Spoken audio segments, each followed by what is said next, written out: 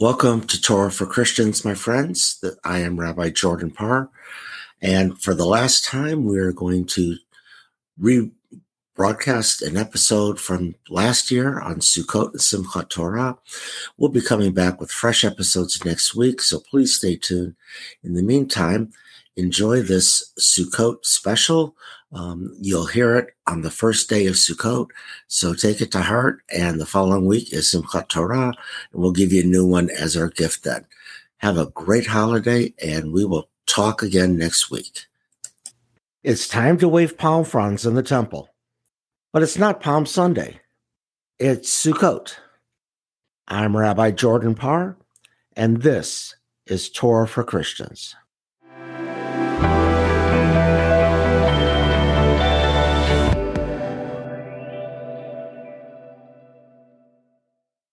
Welcome to Torah for Christians. I'm Rabbi Jordan Parr. 4 days after Yom Kippur, our holiday overload continues with the festival of Sukkot. Sukkot, also known as the Feast of Booths, is an agrarian festival in the Jewish calendar.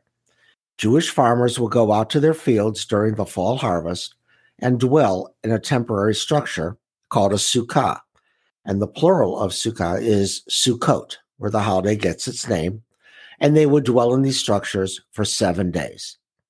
The sukkah is basically a hut, bordered on 3 sides, and with a roof made of branches that must also allow you to see the stars at night. Leviticus 23, verses 33 to 36, gives us the source for Sukkot. And I quote, "On the 15th day of the 7th month, there shall be the Feast of Booths to the Eternal, to last 7 days.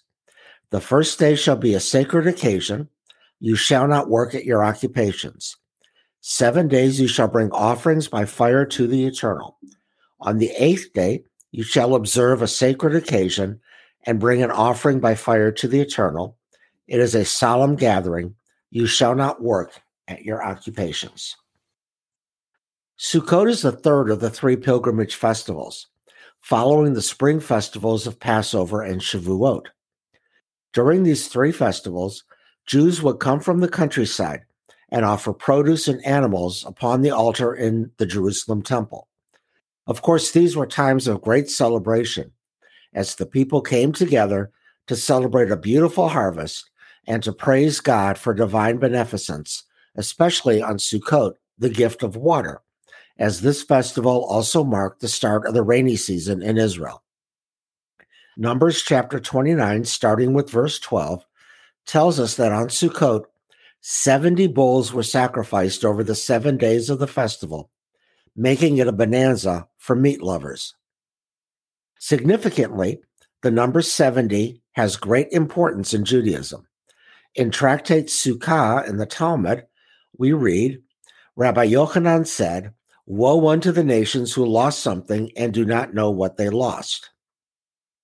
My friend and colleague, Rabbi Heather Miller, the founder of Keeping It Sacred, and who joined us a few weeks ago on this podcast, comments, "When the temple was destroyed, the nations of the world also lost something great, because during the festival of Sukkot, 70 bulls were sacrificed on the altar, corresponding to the 70 nations of the earth. Each sacrifice atoned for each nation. But since the temple was destroyed, Rabbi Yochanan realizes that these nations don't realize what they lost. Woe to them. This is rabbinic proof that when one of us thrives, we all thrive. And when one of us destroys the other, we are all destroyed, whether we realize it or not.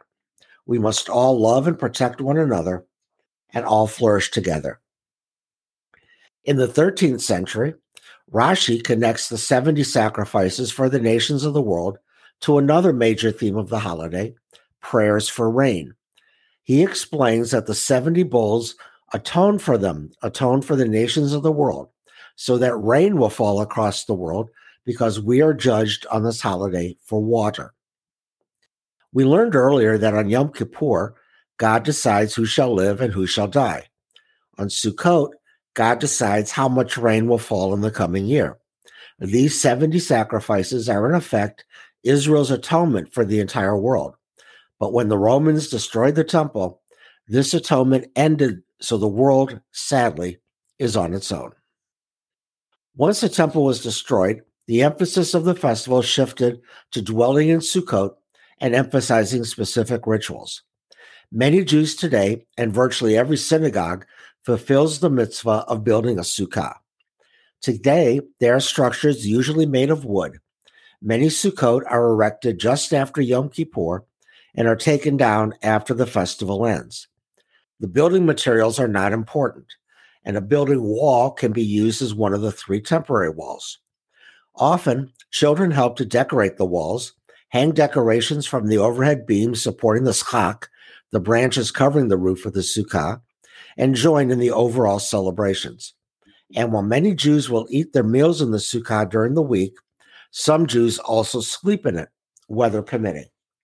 It is also common to sukkah hop, going from one sukkah to another. This custom echoes another ancient Jewish ritual on Sukkot called ushpizin, the welcoming of our ancestors into our sukkah. On certain nights, we might invite Abraham, Isaac, Jacob, Sarah, Rebecca, Rachel, Leah, Joseph, Moses, David, and others to join us symbolically, and in so doing, ask for their protection from the elements and to intercede on our behalf before God. The unique feature of the sukkah is the roofing. As I mentioned earlier, branches are used to cover the roof. The schach, as this is called in Hebrew, must allow for sukkah dwellers to see the stars at night. This gives us the feeling that we are living in nature and experiencing the night similar to how our agrarian ancestors saw their world. Another unique feature of Sukkot is the lulav. The lulav is a binding of palm, willow, and myrtle branches. These branches are held in one's hands, along with an etrog, a citron that is similar to a large lemon.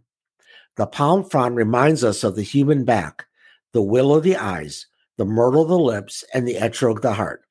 Taken together, they represent the entire human body bowing down before God. And I encourage you to Google pictures of a sukkah and pictures of a lulav and etrog so that you can see what these actually look like. During Sukkot observances, both in the synagogue and in the sukkah itself, we wave the lulav and etrog to the 4 cardinal points, north, south, east, and west, as well as up to the sky and down to the ground. This ancient ritual calls upon God to bring the fall rains and bountiful crops. Yes, it sounds quite ancient and almost pagan, but today it still is a festive and essential part of our celebrations. In today's thought process, Sukkot is also an environmental holiday. We associate these rituals with an awareness of Earth's fragility and our obligation to take care of it. During daily Sukkot morning worship, aside from Shabbat, we circle the sanctuary and wave the lulav and etrog. This procession is called a Hoshana, coming from the words of a psalm, Al na Hoshiana, save us, O God. And yes, Hoshana translated into Hosanna.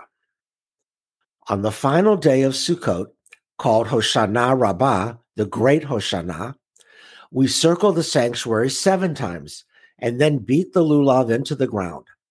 We can save the etrog to make jelly, or if we push whole cloves into it, we can make an organic spice box for Havdalah, the ceremony that marks the end of Shabbat. This is the close of the festival. After sundown, we are not obligated to dwell in the sukkah. Unlike other Jewish holidays, there really are not any specific Jewish foods associated with Sukkot. For Pesach, we think of matzah. For Shabbat, challah. For Hanukkah, latkes, and so on. But since Sukkot celebrates the fall harvest, it has become customary to eat foods appropriate to the season. So we often decorate our Sukkot and also eat our meals with apples, pumpkins, squash, and other fall foods. Of course, any type of sweets is also welcome. One last thing before we move on. As I noted in the introduction, we wave the lulav, the palm fronds, with the etrog on Sukkot.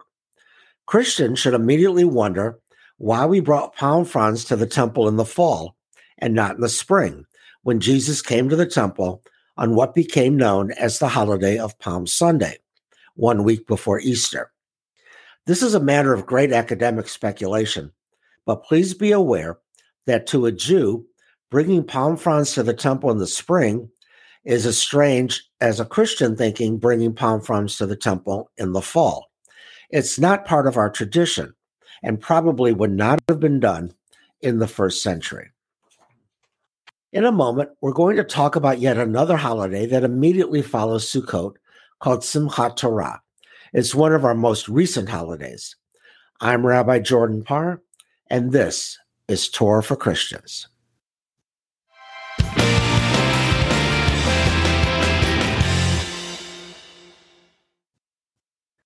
Welcome back to Torah for Christians. I'm Rabbi Jordan Parr.